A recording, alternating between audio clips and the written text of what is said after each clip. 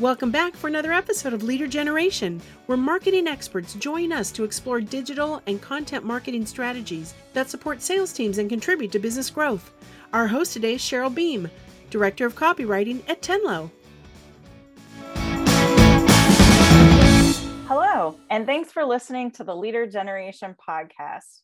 Today I'm here with Tessa Berg, who I'm sure you recognize because she's the primary host of the show. She's also the Chief Technology Officer here at Tenlo. Welcome, Tessa, to the show. Thanks for having me. I'm excited to be a guest again. Yay. All right, so we're just going to dive in because it's interesting. There's this phrase that we've been hearing a lot about in our industry lately, and it's marketing is the new sales. And it keeps coming up over and over again. And I'm curious and would like your perspective of where you think that phrase originated. So I have to admit, totally taking this topic from one of our clients, and she is a genius. And when she said it during a meeting, it really resonated and it really motivated me. I never thought I wanted to be in sales until she said, listen, we got to show that marketing is the new sales. I was like, yes, the moment I didn't know I was waiting for has come. I think a lot has contributed to this. And I'll also say that, so the comment was made probably early January, getting ready to do plans. And since then, I've been looking for, what has been the catalyst of a lot of marketers wanting to step into this role of being the new sales. Why is it important?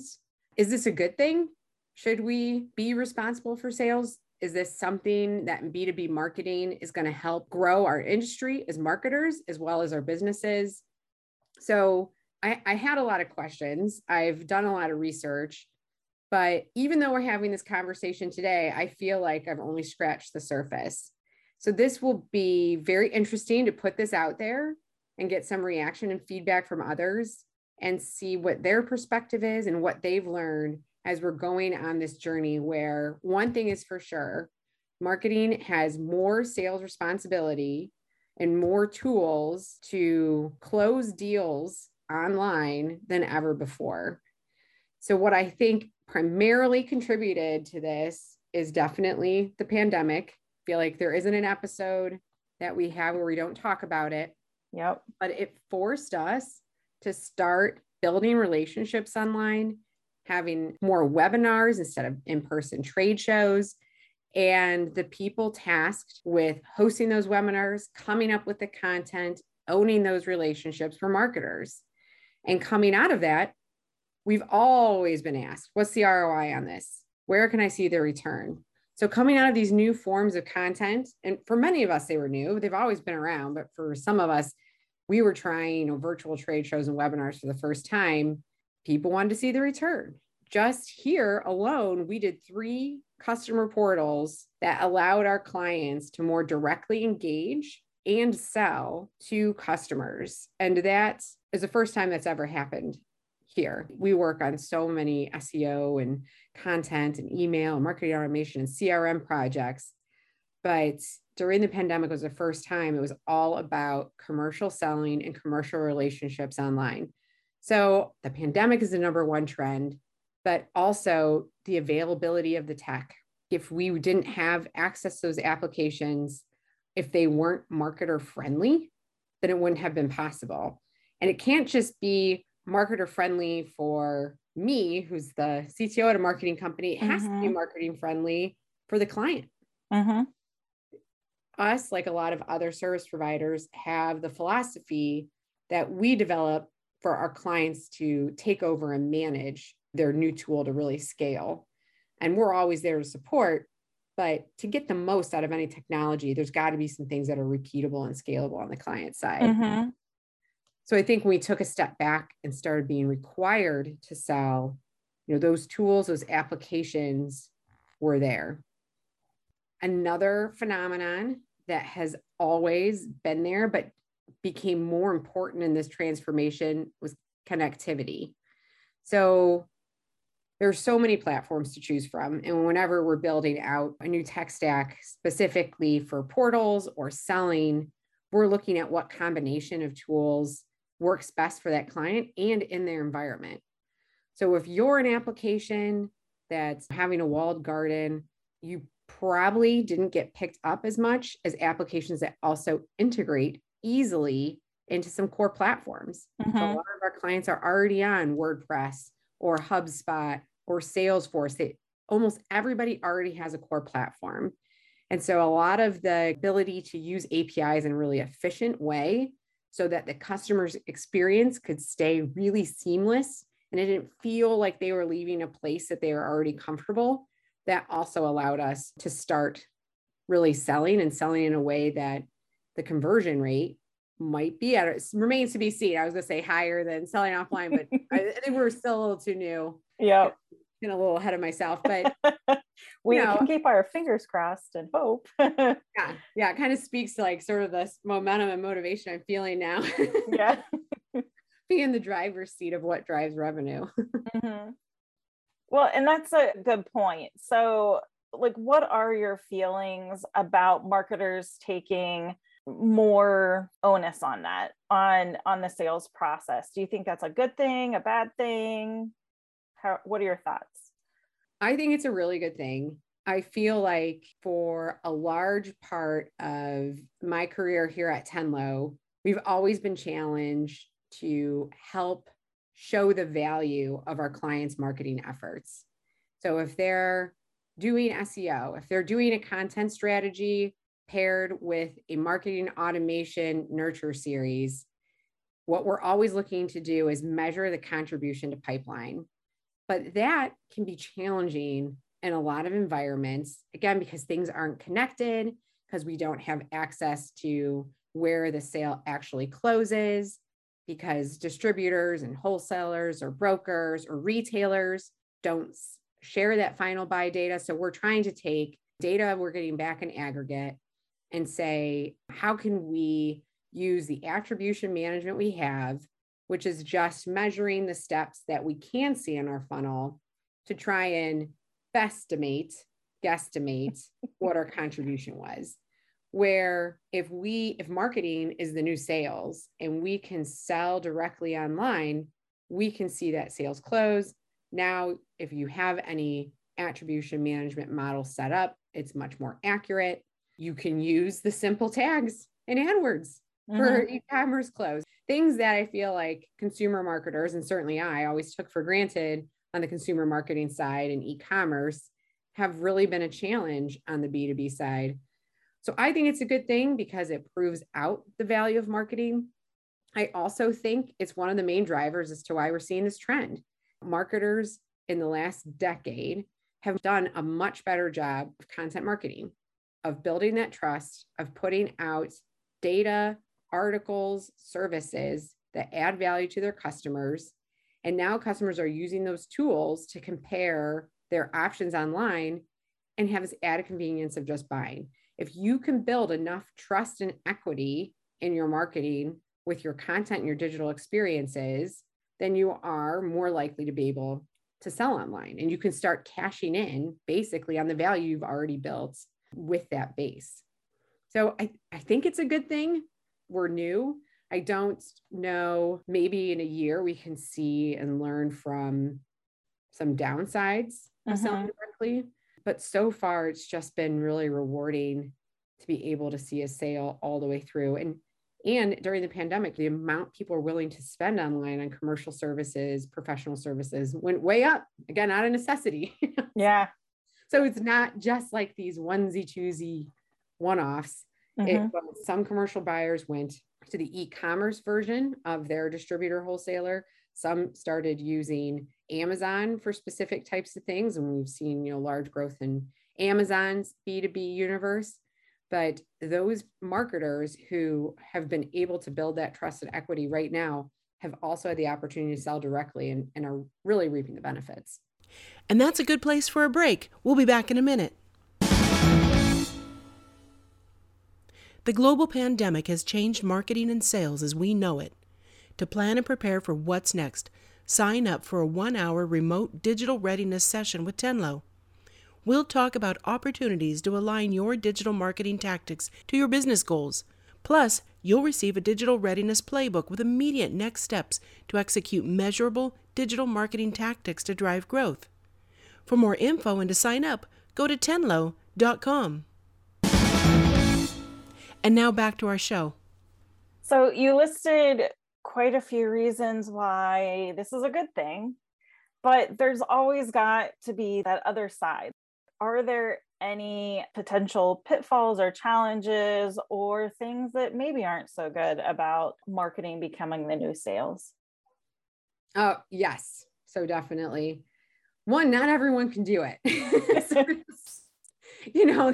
That's been a major blocker in some projects. Is, how do we know we have the inventory? Do we have the distribution to support selling directly? Are we going to tick off the retailers or our distribution partners? Because one thing for sure, partners, retailers are incredibly important. I think the piece that we really need to solve is, are we getting incremental sales by going directly, or how much are we cannibalizing from our partners? It's different for every industry. I feel like we have some clients where having to see a commercial product, especially highly engineered technical products that are super duper large, at some point you're going to be in person. There are specific types of equipment that is maybe if you're rebuying it's online, and that could be a strategy. But I feel like the same is true for even on consumer products. And but there is a rise in consumers wanting to buy more online and in channels where they're already consuming the content that matters most to them.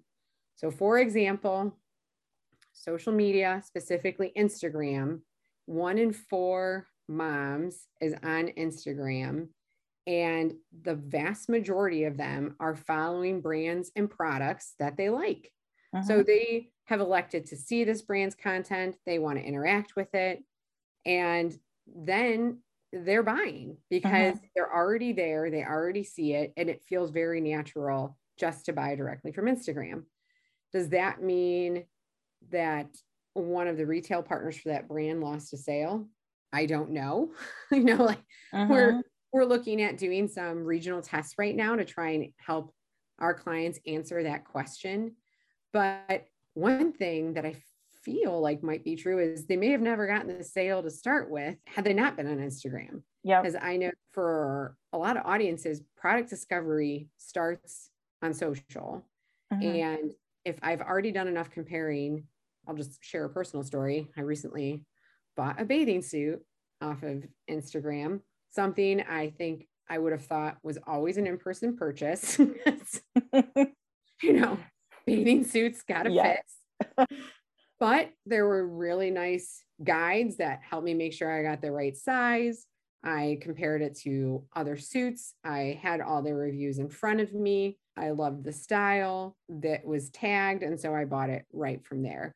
I feel like the same is going to be true of baby products. Like I might go to a store and sort of survey the land of all my options. Like I just remember building the registry for my kids and being overwhelmed by how much baby equipment there is. Too many choices. Yeah, way too many choices. But social media definitely helps you sort through that. So now I can go follow those brands, look at reviews, ask my friends. And yes, if you're in my channels where I'm already comparing products and saying I can buy it right there, then you're getting that sale. So I'm not sure if are we cannibalizing is the right question. I feel like maybe we also have to measure how incremental is the sale, or would I have lost this sale to a competitor? Because if your space hasn't moved there, your competitors are not selling in social channels or directly, then there's an opportunity for you to step in and get the sales, not to lose them. Because what we've certainly seen from the data is that audiences want to buy more online. It doesn't mean everything, but the data suggests that they want to buy more online and they want to buy in the places where they're consuming content they trust. Well, and you mentioned the pandemic at the beginning of the show, and it really has influenced how we behave. today and into the future. And I think many of us were forced to turn to e-commerce because we were all locked away at home. And we just became more comfortable with it. And again, as personal consumers, some of that behavior translates into our B2B world. So I think people are becoming more comfortable with buying online, even if it is a service or a B2B product. Mm-hmm. And especially if it's on the commercial side, on the B2B side, if it's a product I've already bought, tested, and used, Mm-hmm.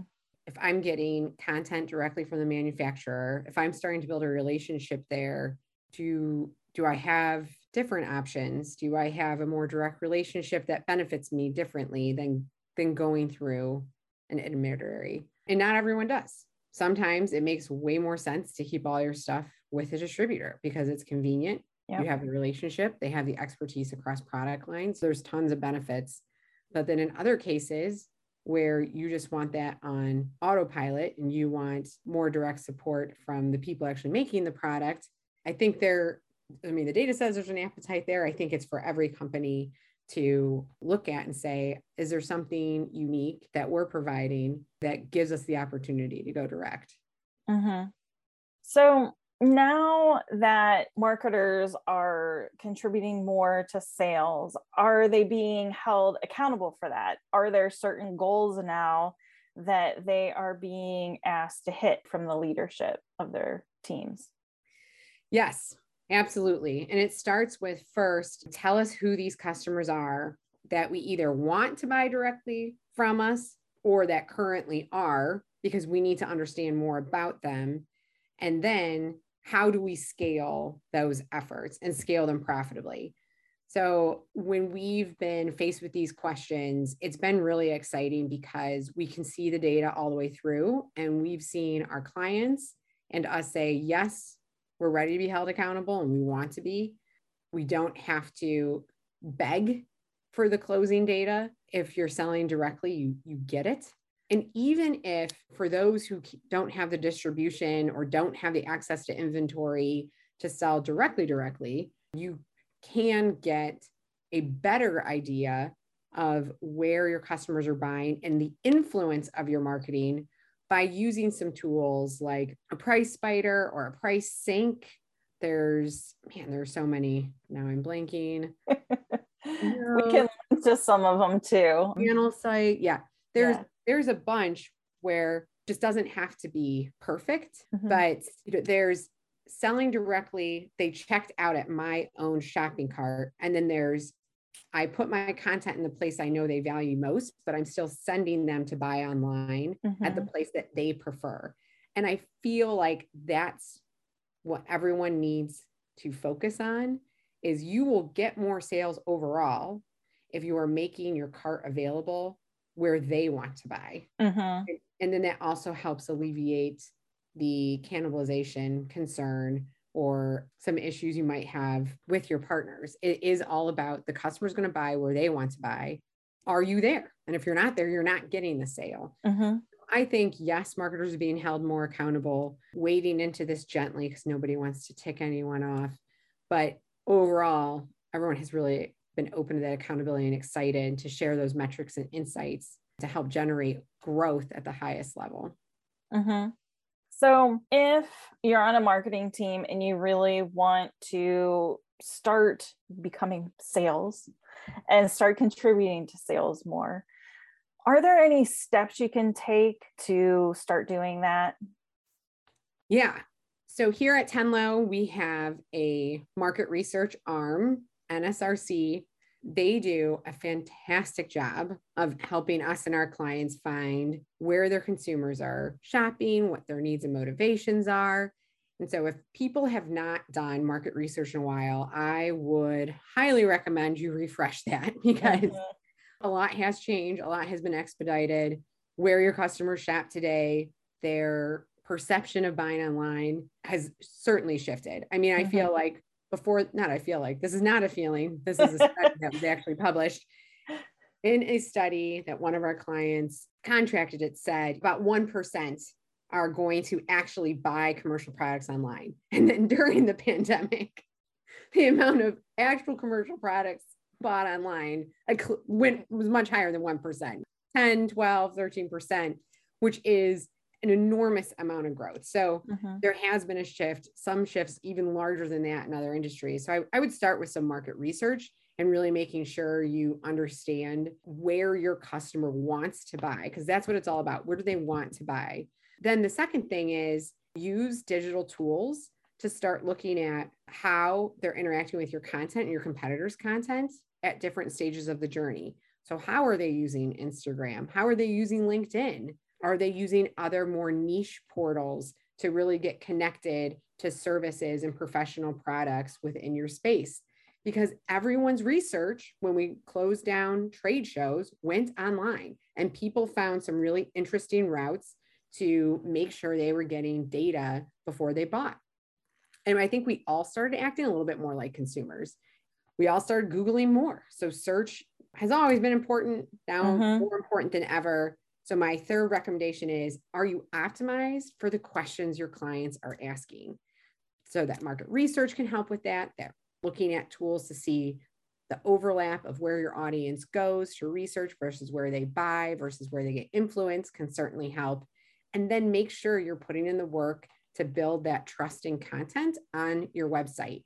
You want to have a really strong owned space, so not everything is on rented land. And these are principles we've lived by as we've grown in content marketing, but now they're made more important to connect to selling directly to the consumer, or at least presenting them with options to buy where they want to buy directly from your content and your experience.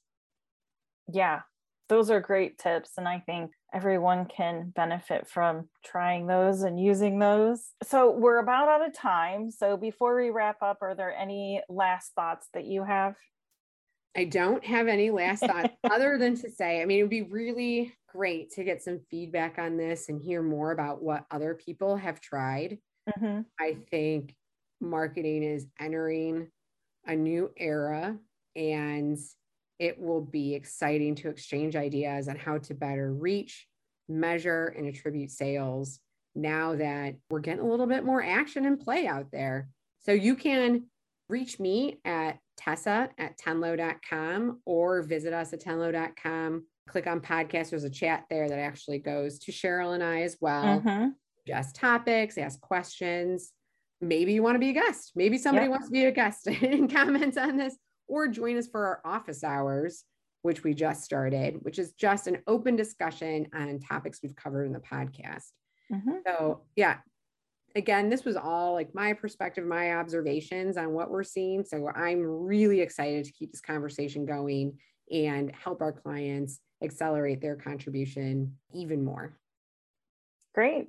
Like Tessa said, you can contact us on tenlo.com, and we would love to have you as a guest, hear your questions, and thanks for tuning in, and we will see you next time. You've been listening to another episode of Leader Generation by Tenlo Radio. Be sure to subscribe on tenloradio.com.